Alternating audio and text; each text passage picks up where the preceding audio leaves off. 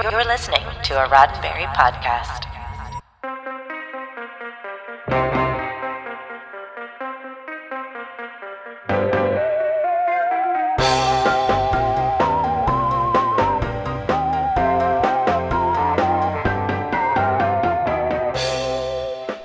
It takes a lot of talent and probably pretty thick skin to break a steadfast fandom away from the idea that only one beloved actor could play an iconic role.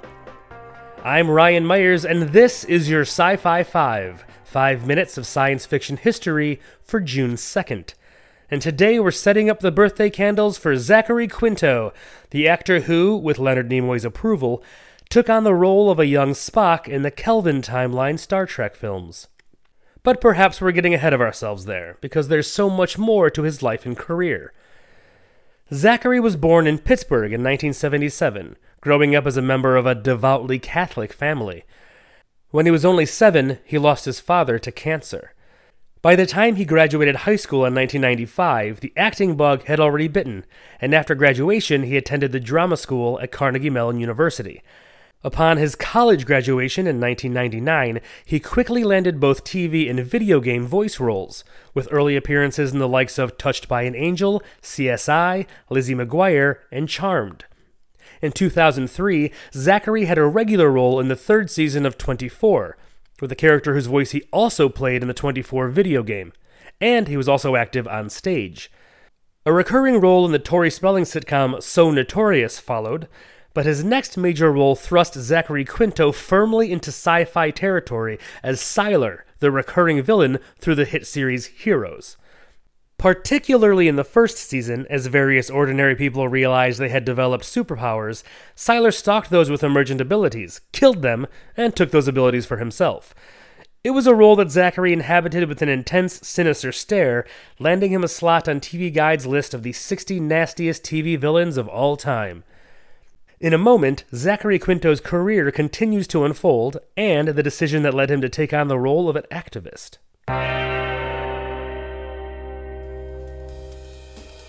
Firefly's Morena Baccarin was born on this day in 1979, and her co-star Jewel Staite was born the same day in 1982.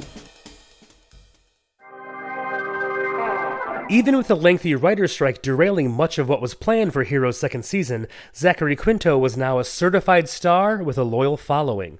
And he clearly had some fans in Hollywood, too. He won the role of Spock in J.J. Abrams' 2009 Star Trek movie with the express blessing of Leonard Nimoy, who also starred as Spock in the same movie and had casting approval over who would play the younger version of his character.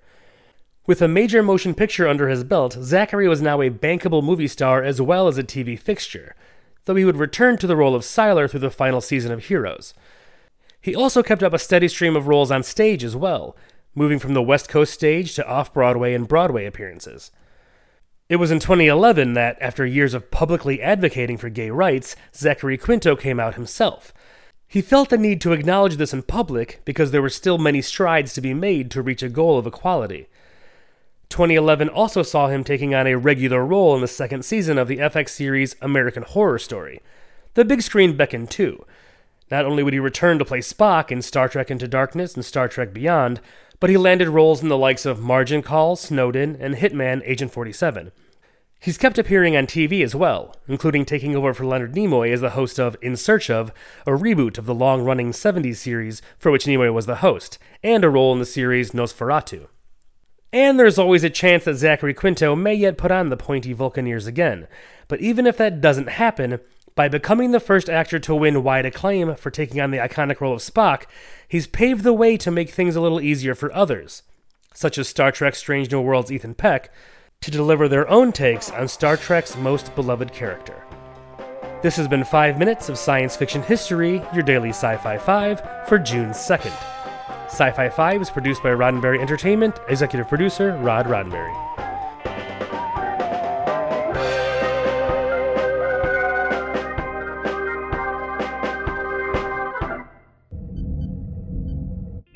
This is a Roddenberry podcast.